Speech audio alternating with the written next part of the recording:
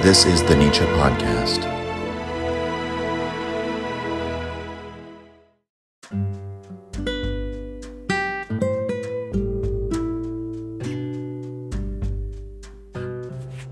The following is a Q&A that I did a couple months ago for the patrons. So it's an episode where I'm answering the patrons' questions that I've decided to finally make available to the public for general listening. So without further ado, enjoy Q&A number 2 of the Nietzsche Podcast.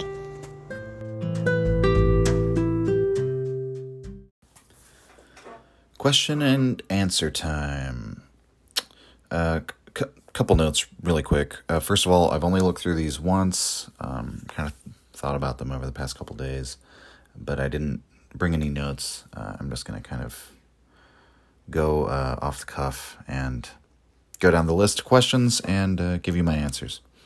At least some number of patrons asked for anonymity, so with their questions, I will not say their name or even their username, because, just this episode will eventually be released to the general public, so that's that.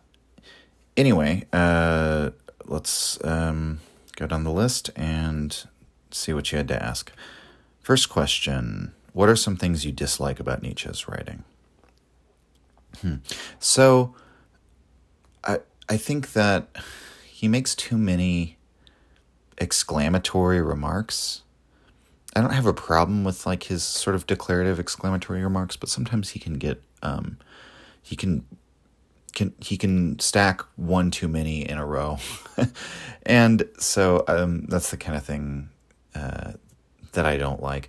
Also, maybe another thing that I have sort of a love-hate relationship with is the way he sort of bombards you with questions in Beyond Good and Evil, especially a lot of the early aphorisms. He asks question after question after question, each sort of building on each other, and it's almost a little bit too much.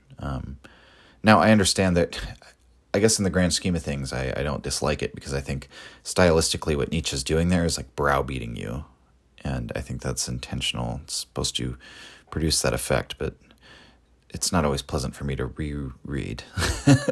But I don't know. Nietzsche's pace is very interesting. It's a very living, flowing pace. You can feel that he is caught up in his thoughts, right?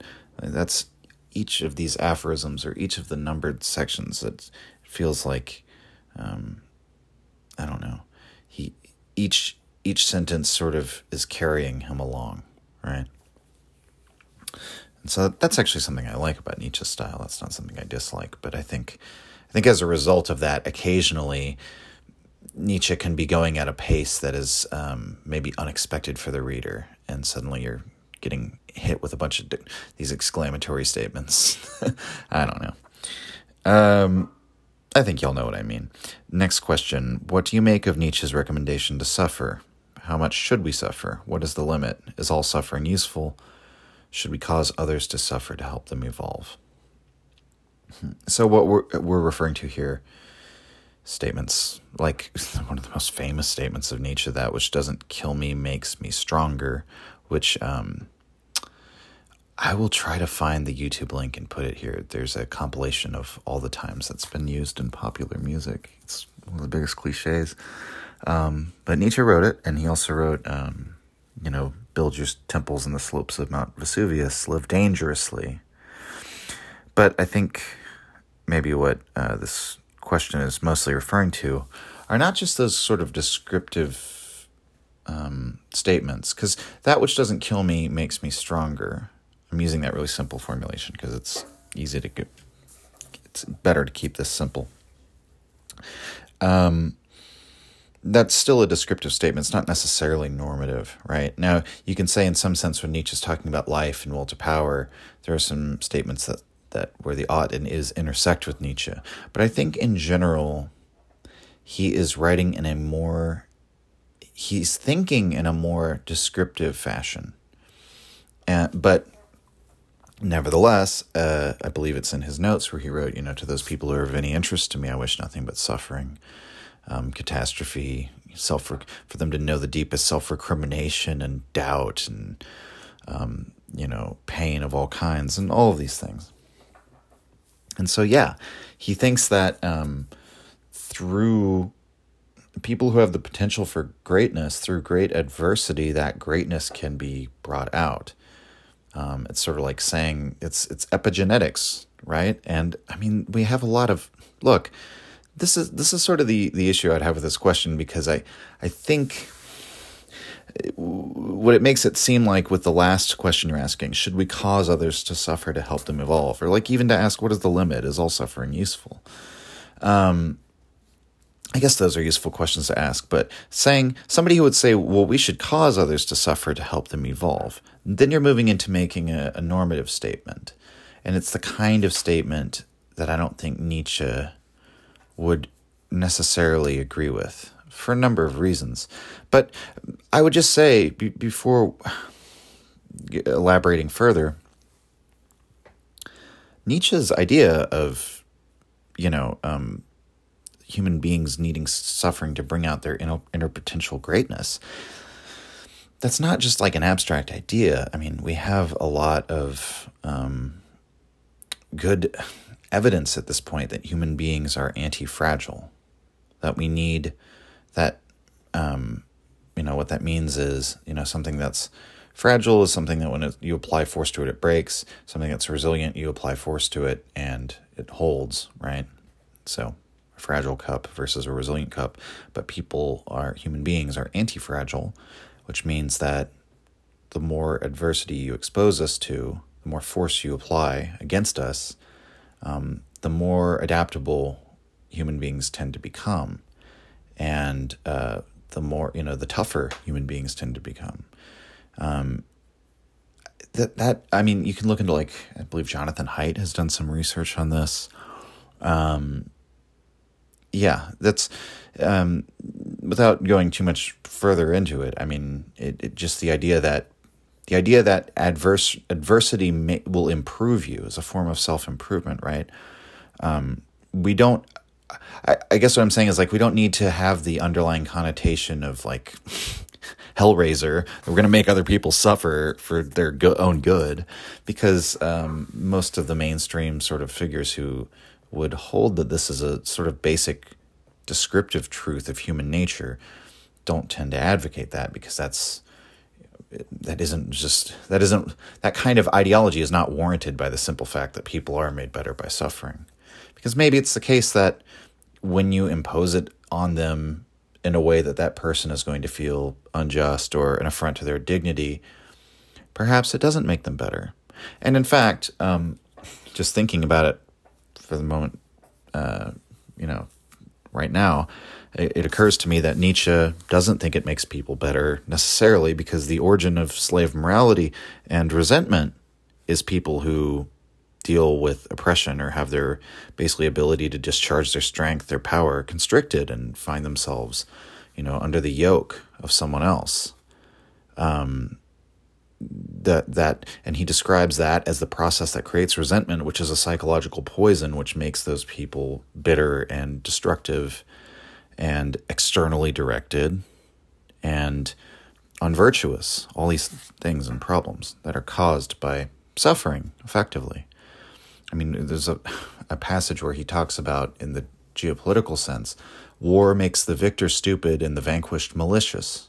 That's what you can say against war. But you can say in favor of war all these other benefits, how it serves to strengthen and ennoble and all of this. So I just in that I'll look up that aphorism from Human All Too Human and put it in the description. But that, I think, encapsulates the fact that Nietzsche didn't have. He wasn't trying to extrapolate from this descriptive principle into a normative principle that we should make people suffer, because he sees, in some cases, suffering will make people malicious. It's not going to make them better. But nevertheless, there is this strengthening, hardening, toughening element of war and conflict and adversity. And so then we have to ask, perhaps that's something that has to just take its natural course and be left to a natural process, because everyone's going to suffer in their lives anyway. You could also meaningfully ask the question, what can human beings really do to increase the sum total of suffering in the world? You know, like you think about all the suffering that's ever gone on through the history of nature and throughout time. Okay, next question. This is from Craig Smith. Just wanted to say how much I enjoyed your most recent episodes, how much I look forward to going back over previous episodes. Keep up the good work. Look forward to engaging in dialogue. Cool, thank you. More questions. These are anonymous. Do you think Nietzsche would be in favor of leveraging genetic engineering to increase the mental and physical capabilities of humans? It seems like this would align with the will to power and striving towards the Übermensch. What about artificial intelligence? That's a lot of questions packed into those. Each one of those questions is multiple questions in a sense. I think in some level Nietzsche would be in favor of genetic engineering, because why?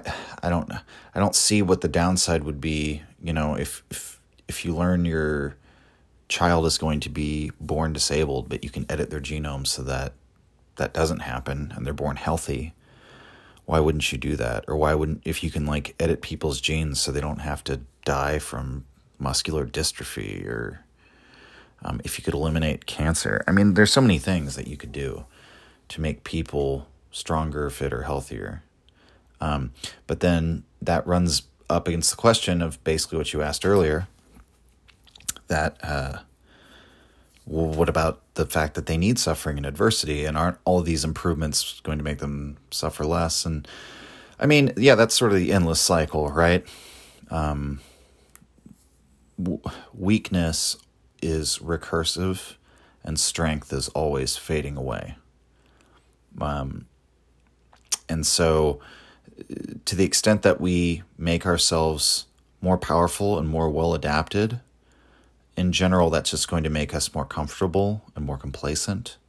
And then, I mean, just look at the situation in America where, you know, not to get into this, like, nowadays, if I bring up anything in American history, I just have to get the caveat. Like, we're not talking about any moral evaluation of how America was. But in general, if you lived out on the frontier, you had to be like a fiercely independent person. You were existing on your own or with a small band or with your family or with a caravan, and no one's coming to rescue you if you get caught out in the wilderness and you run out of food and you're lost. Or, you know, if your harvest fails or whatever the case may be. You know, there's no running water or electricity or any of these things that we take for granted.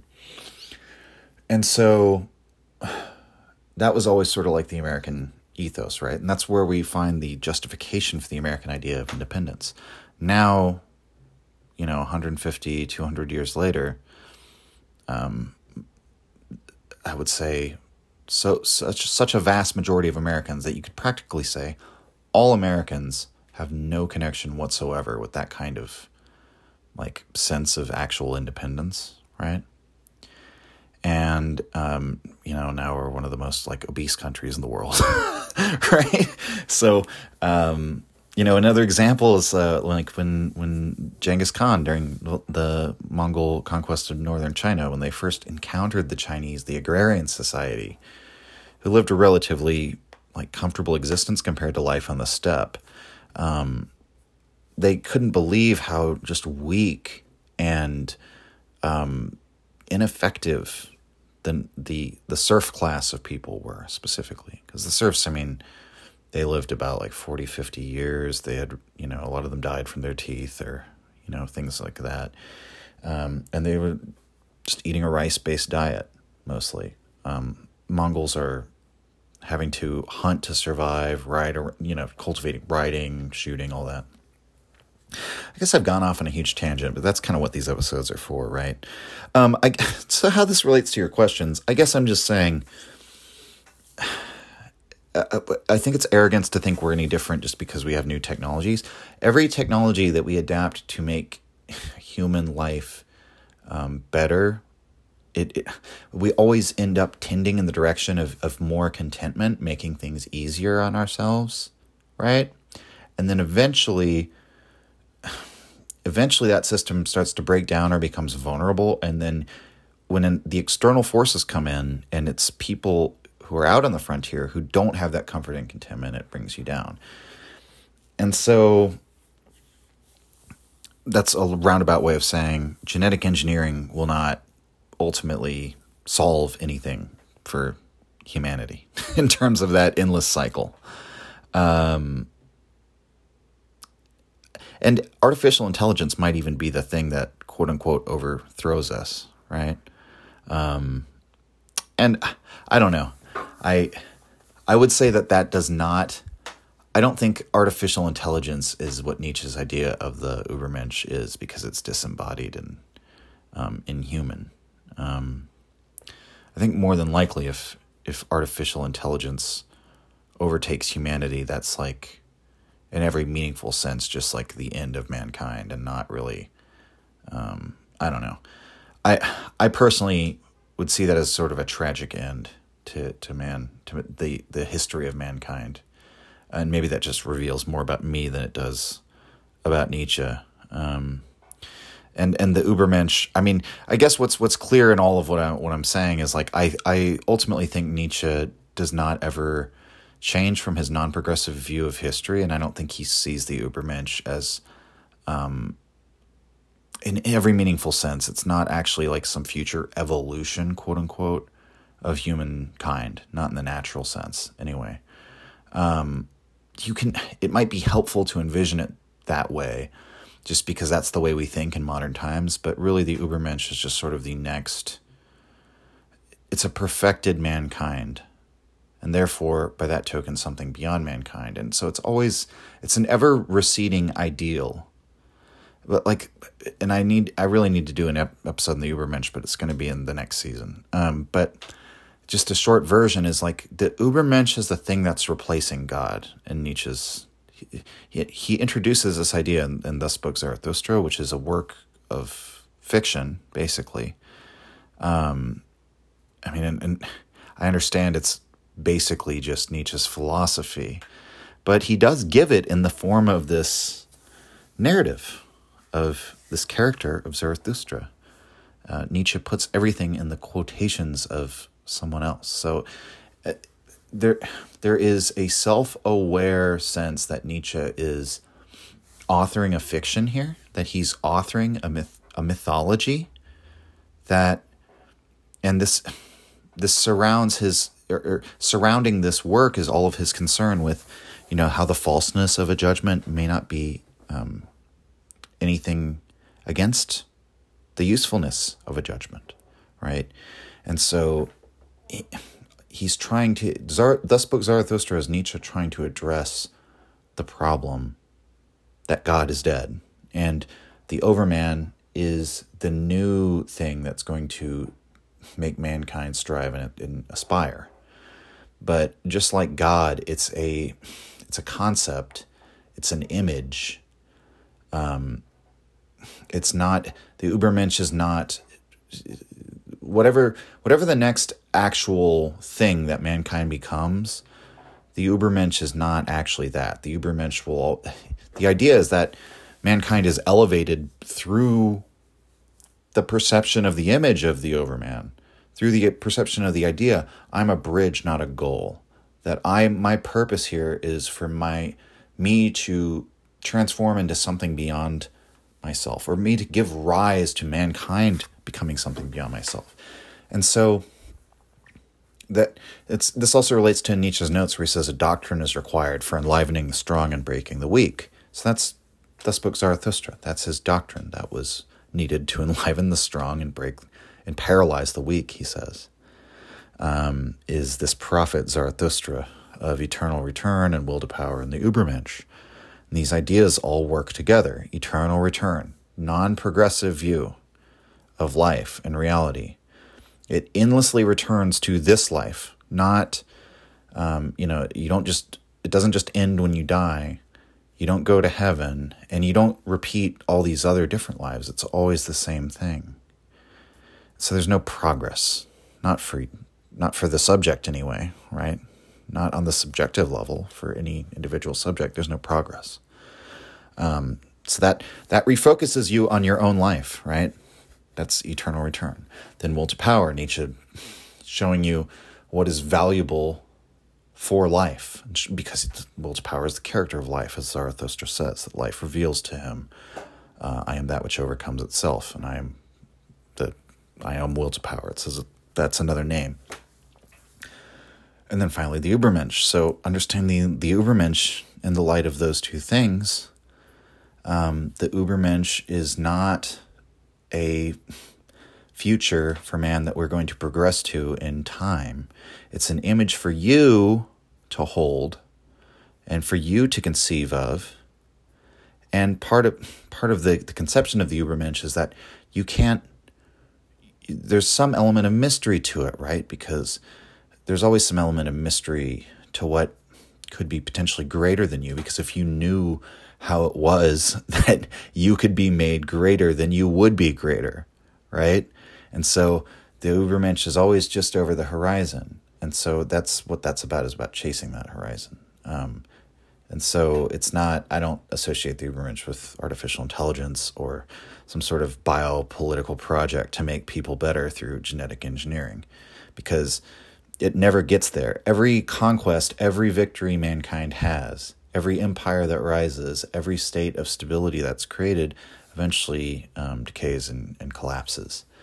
And the rise of artificial intelligence, whatever that might mean, like whether it's Skynet, Terminator, whatever, in that case, that's the end of mankind. I don't think that's what Nietzsche's talking about, the Übermensch, because it's disembodied intelligence. It's calculating, emotionless. I don't even know. I'm not even convinced that an intelligent code really has a self, that it's really having a subjective experience. That doesn't mean that it couldn't, following some contrived machine logic still, it doesn't mean it couldn't overthrow mankind and kill us all. I mean, it's like an actual virus doesn't have any concept of or any self-awareness, and it can still kill you. The same could be true of a hyper-intelligent computer virus. It doesn't have to be having this subjective experience to be dangerous. But I'm personally not convinced that artificial intelligence would be having a subjective experience. A lot of the things I'm saying here, I'm sure people will very staunchly disagree with, so I don't know. Be interested to hear what all of you think. Okay, moving on. Robert Sullivan. I've always been fascinated by Nietzsche's statement claiming mankind will go insane when they realize God is dead. 20th century wars and death cult political regimes have borne this out. Nietzsche was clearly fearing what would replace the comforts of the ancient metaphysics. Do you see the unfolding of 21st century insanity? The effects of the death of God and the end of the belief in a metaphysical world will roll on to possible new horrors.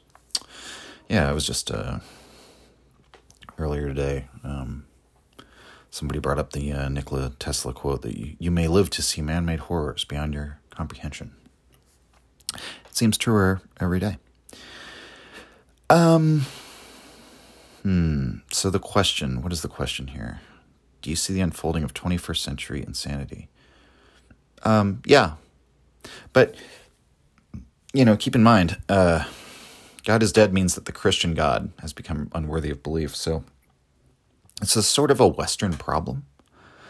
That doesn't mean that that other people might not experience the same problem in perhaps a different form. But, for example, I don't think like China is experiencing like a God is dead type crisis of conscience the way that we are, right? Like China smashed all their gods during the communist revolution. Now, they've allowed, there's Buddhism and Taoism have come back a little bit from how repressed they were in the past. But in any case, and I'm just sort of saying it's not necessarily that the whole 21st century is insane. I think we have a very specific set of cultural and civilizational problems, both on the individual, like nation-state level and in the Western world as a whole. And yeah, I think a lot of it can be sourced to the fact. So the death of God is one way to look at it. Let's just put it into, I bet since we were already just talking about that, I'll just put it into more like contemporary terms, the way I would talk about it. there's a lack of consensus of what the sacred value structure is. We can't agree fundamentally, like in the case of America, on what America is. I think I've said this in the podcast before in Untimely Reflections. And so there's now competition to hammer out a new table of values. And that's not insanity exactly, but I think maybe in the interregnum that perhaps we're in, or something approaching that, there's always a little bit of insanity and craziness. Also just on a physiological level, we have some of the highest rates of anxiety and depression. And I could also give my reasons why I think just politically we're in such a malaise. But I don't know. I don't know if that would be too particularly relevant to Nietzsche, so I'll abstain for now. I've talked about it before, and I'm sure I'll talk about it again. But I guess just to say briefly, some of the things we talked about with Professor Muller, the commodification of everything, which involves to some extent the international capitalist system. I'm not a Marxist or anything like that, but I think capitalism has evolved into something that doesn't exactly resemble what Adam Smith was writing about. Oh God, the dog. I don't know if this is coming through in the recording. The neighbor's dog is howling. I think some sirens, ambulances drove by, and he or she is just howling away. Anyway, so maybe you'll hear a dog in the recording. It's just insanity. Okay, so this person, Craig Smith, wrote quite a bit. Okay, so he must have... Okay. That's right. Okay, so I'll just read it. I started to read Dr. Faustus by Thomas Mann the other week. The introductory essay talked about the character of Adrian Leverkuhn, modeled in part on Nietzsche, as representing the sense of German manifest destiny that so much German culture could be said to be fashioned around: the symphonies of Beethoven and his reaction to Napoleon, the war march bass lines of Haydn, Wagner's violent myth-making through the philosophical development of the country, Kant, Hegel with his trajectory of historical becoming, of course Nietzsche and his embracing of the will to power. So much of the Romantic era that you mentioned in the most recent podcast, that sense of peak and mountain, Caspar David Friedrich, the poems of Rilke, creation's favorite ones, mountain chains, ridges reddened by dawns of all origin. He's quoting from Rilke there, the questioner is.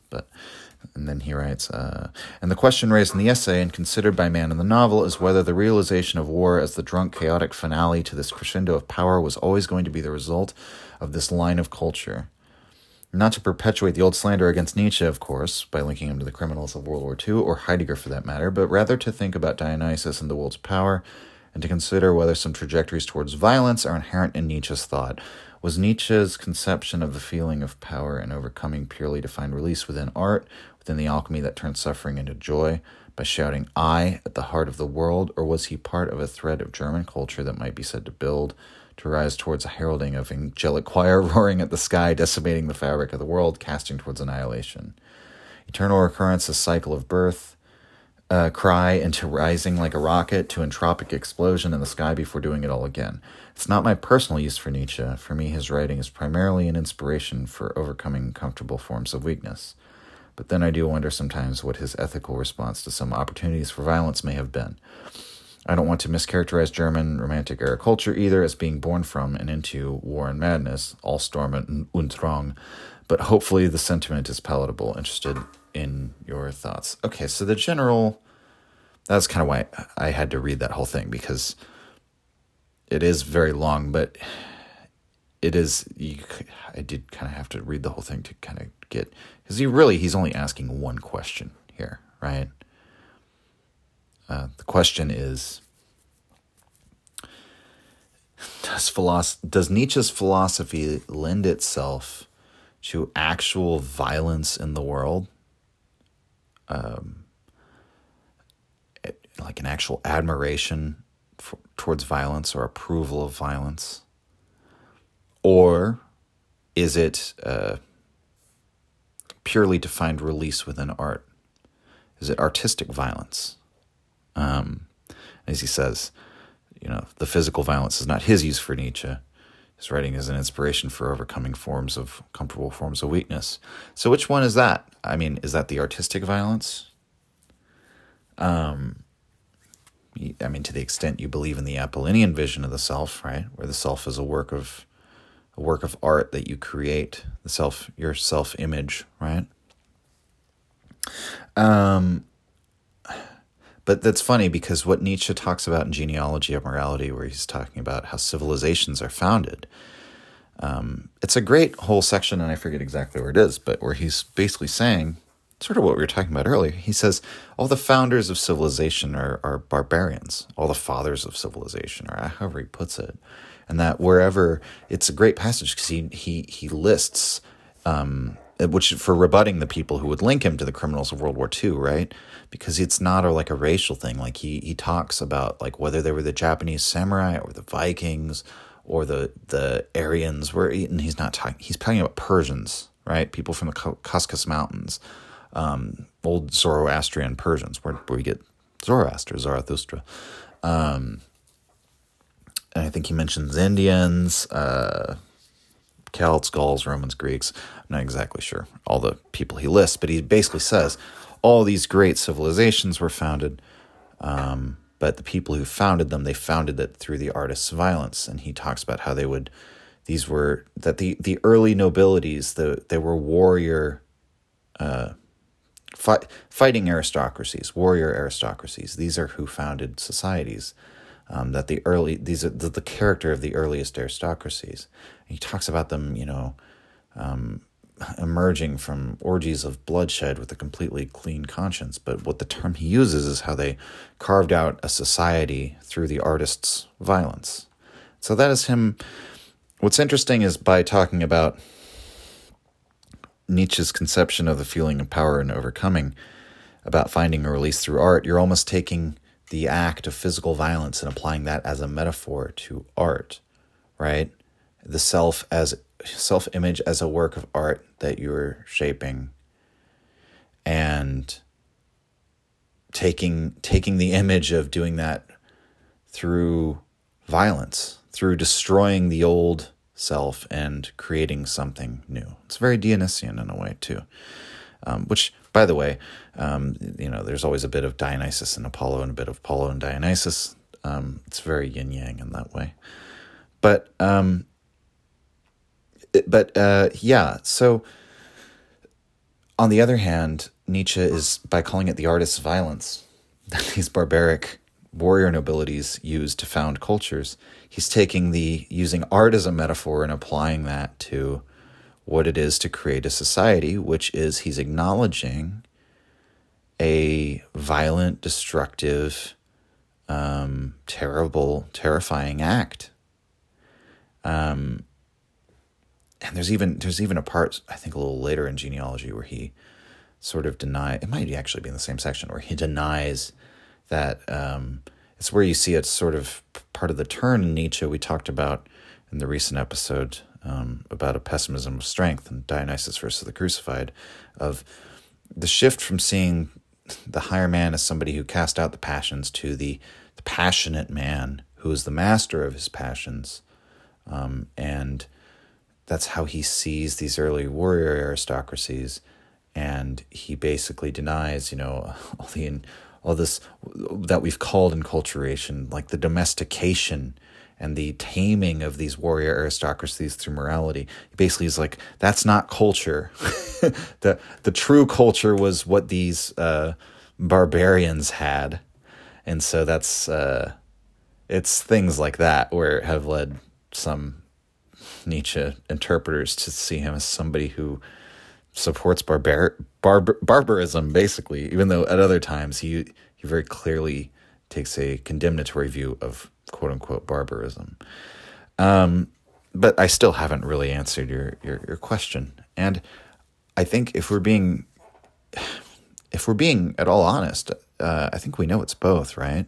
I mean, Nietzsche, again, tends to write descriptively and not so much normatively, and he is So he's not saying this as some sort of moral declaration of how you should behave, but I think he does hold that, what we might call a realist view of geopolitics, that conflict is inevitable, it's going to arise. Stability is the exception, chaos and warfare is the rule. There's this group level selection where the strong groups are going to survive. And we also see this pattern over time where the victors eventually become complacent over however many generations, and then they get overcome by people who are out on the frontier. And this happens over and over again. And so there is a he thinks we need to reintegrate a healthy praise for, quite frankly, like war and warriors. I mean, in a broad sense, you could say towards physicality in the body and for confrontation and even physical confrontation for the sake of what you love or your deepest principles. Most people would agree with that, right?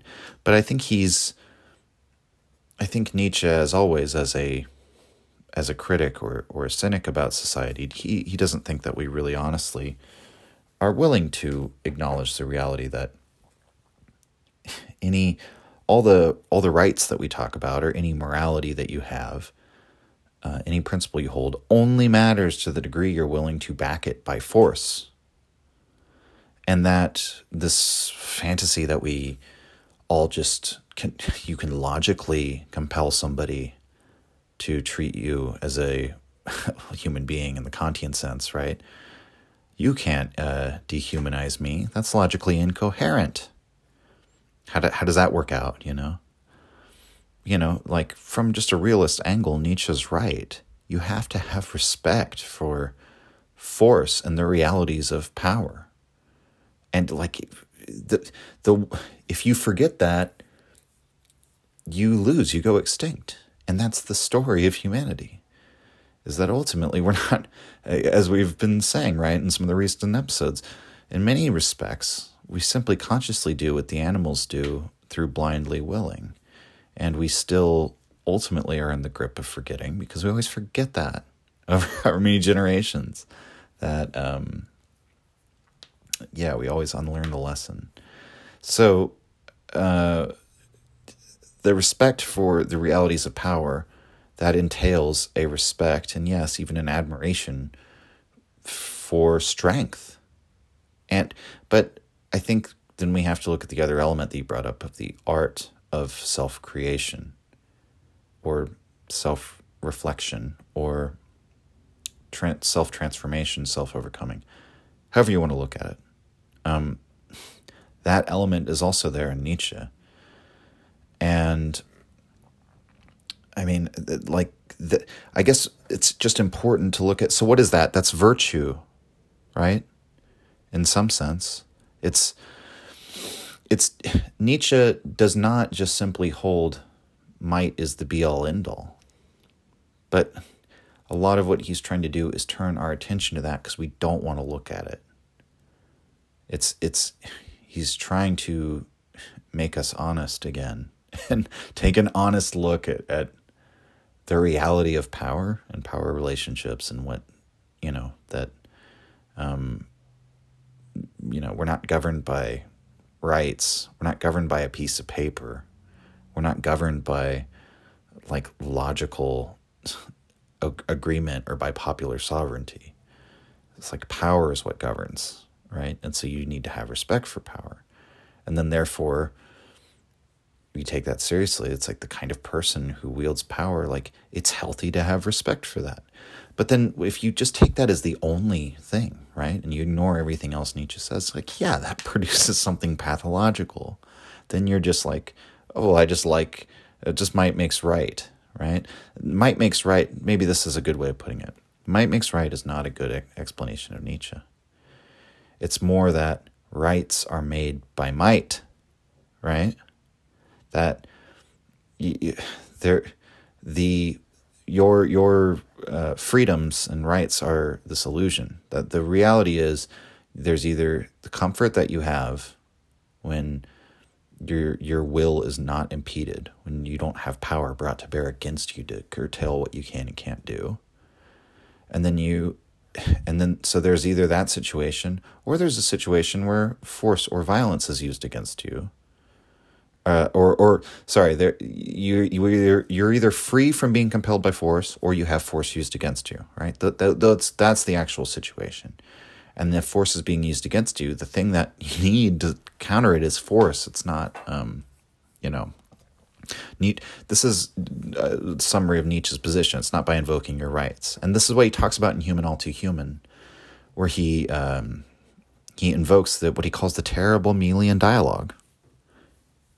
That's the Athenians talking to the Melians in Thucydides. It's a very famous exchange because the Melians are constantly appealing to their rights and talking about how it's unjust what the Athenians are doing by threatening to invade them and conquer them. And the famous line that the Athenian ambassador says is, no, like all those rules are for equals, people of equal power. You're far weaker than we are. And when the Melians further protest, the Athenians say the strong do what they can and the weak suffer what they must. So to some extent, that's the reality, right?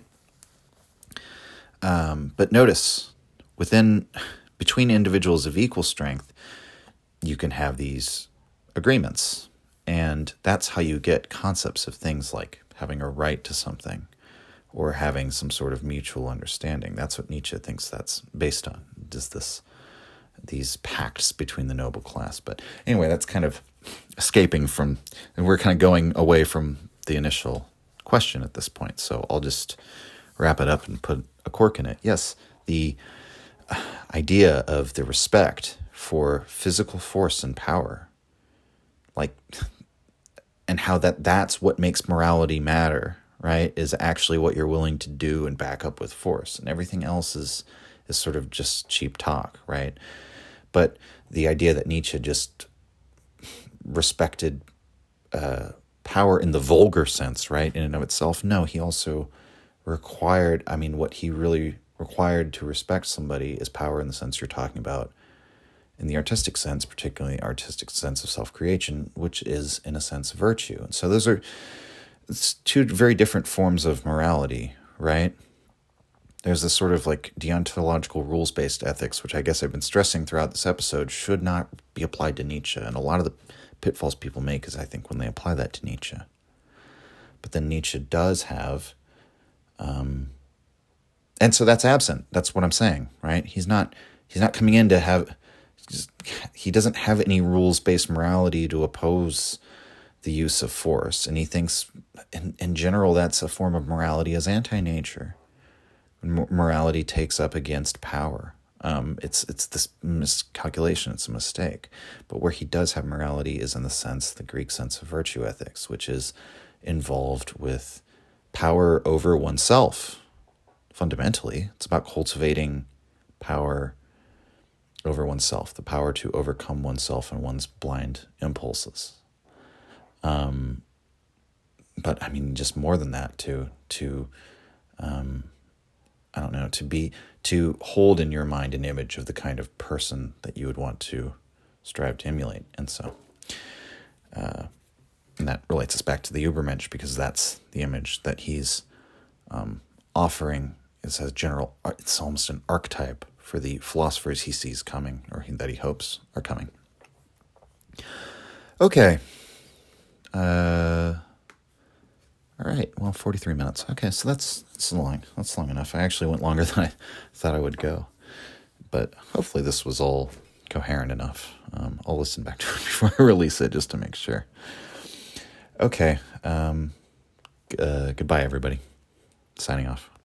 If you enjoyed the Nietzsche podcast or found it helpful, you can visit us and support the show at patreon.com/untimelyreflections. The link is in the description. Or just share the show with any of your friends that you think might enjoy it, or on social media. Thank you for your support.